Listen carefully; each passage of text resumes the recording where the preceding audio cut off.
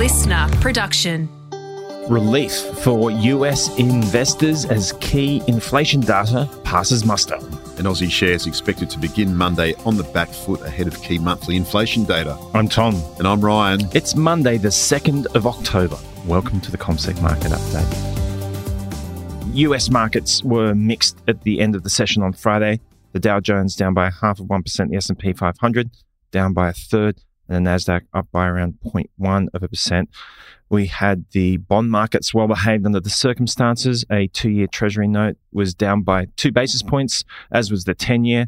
10-year closing at 4.58 and the 2-year at 5.05. With everything that went on Friday, Ryan, what stood out to you? Well, what was interesting is that we saw the Dow Jones climb by 227 points at session highs. The S&P 500 added 0.8% and the Nasdaq climbed 1.4%.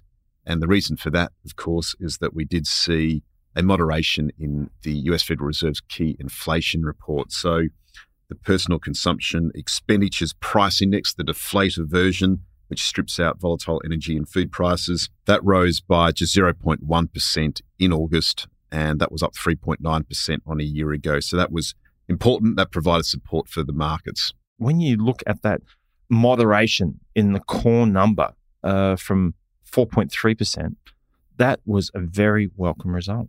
It was, and the monthly increase of 0.1% was the smallest since November 2020, which was encouraging, and it was the first time we saw the annual number below 4% in more than 2 years. So certainly some progress being made on the inflation front, but of course oil prices jumped by 27% in the September quarter. And we know that OPEC and Russia aren't going to relent when it comes to production cuts and supply restraint when it comes to oil.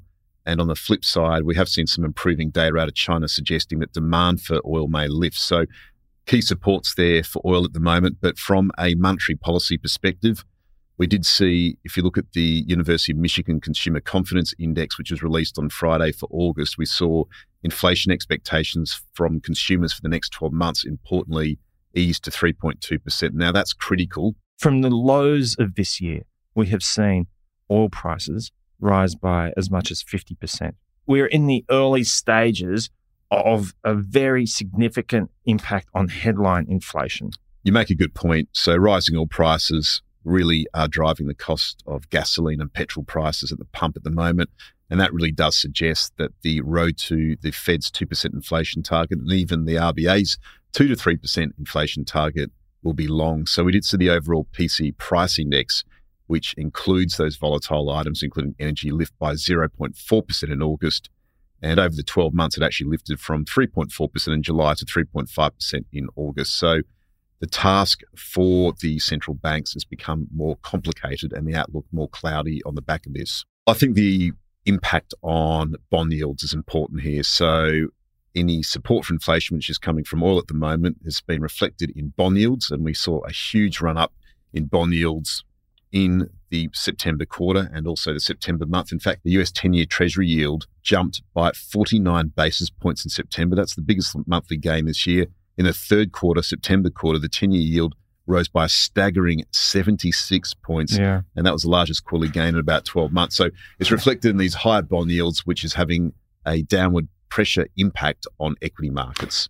Yes, you've had the move higher in oil prices, but you've also had that complementary move higher for where rates are concerned. So is it all baked into the prices? And over the course of the month, you had the S&P down by 5%. So is all of that tension in some sort of equilibrium at the moment, or is there something that's going to break it? Really, at the moment, we're seeing a tightening of financial conditions. And while the pressure on central banks to lift interest rates in the near term has moderated somewhat, they are still data dependent, and they'll be looking at these inflation numbers, particularly the oil prices, very closely in the months ahead. So another very important outcome at the weekend, Ryan, the US government avoided a shutdown with both houses of Congress passing some important legislation at the weekend. And you've got the MAGA Republicans incandescent that the Speaker of the House of Representatives fell in line with the Democrats. So, you could very easily see a messy situation here in the next 12 months eventuate, which was not going to make things easier for the markets at all. Well, one of the things with this was that House Speaker Kevin McCarthy, Republican from California, who's now under pressure from the right of the Republican Party. He didn't include financial assistance for Ukraine and its ongoing war with Russia in this legislation. So that presents some political issues at the same time in terms of the global message as well.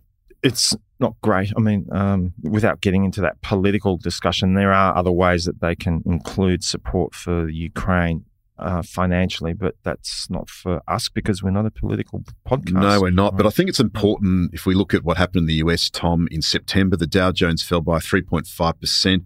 The S&P 500 shed 4.9% and the NASDAQ slid by a whopping 5.8%. The latter two posted their worst months in the year. And then in the September quarter, the S&P 500 index was down 3.7%.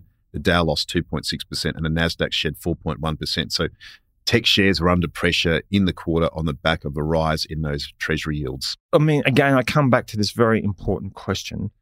Has the expectation of higher inflation as a result of oil prices being reflected in the moves that we've seen in the month and the quarter, or should more caution be applied under these circumstances? That's really the key thing to have in your thinking as you head into the final quarter of the year. Absolutely. So the key question is whether we're in oversold territory when it comes to US shares at the moment, or whether we're going to stay on the back foot because of rising bond yields and inflation and global growth concerns. Which makes it very much like one of those championships that was resolved at the weekend, because we're all on tenterhooks in the final stages of those games. And there's some similarities in the way that these markets are performing. The final quarter of the year will be very illuminating in that respect.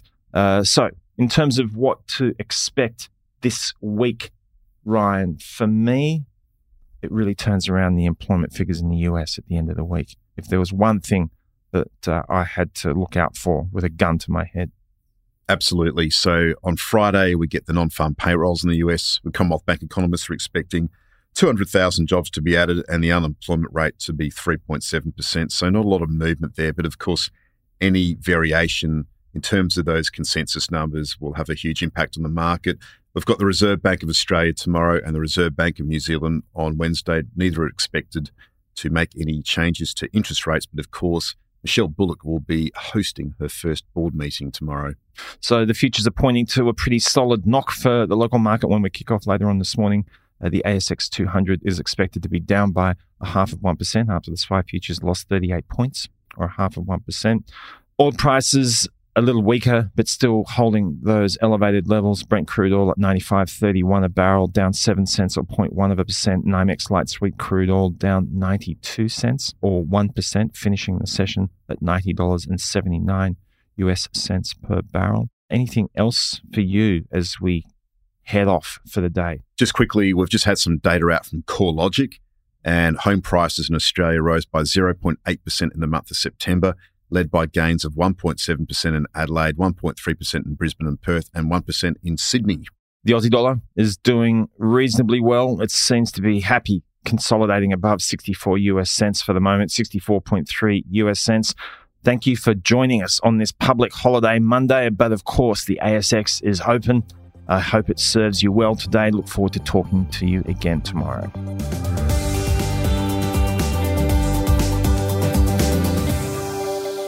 This podcast is prepared, approved and distributed in Australia by Commonwealth Securities Limited, ABN 60067254399 AFSL 238814.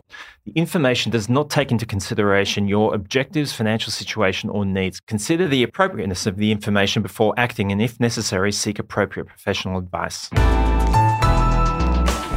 Listener.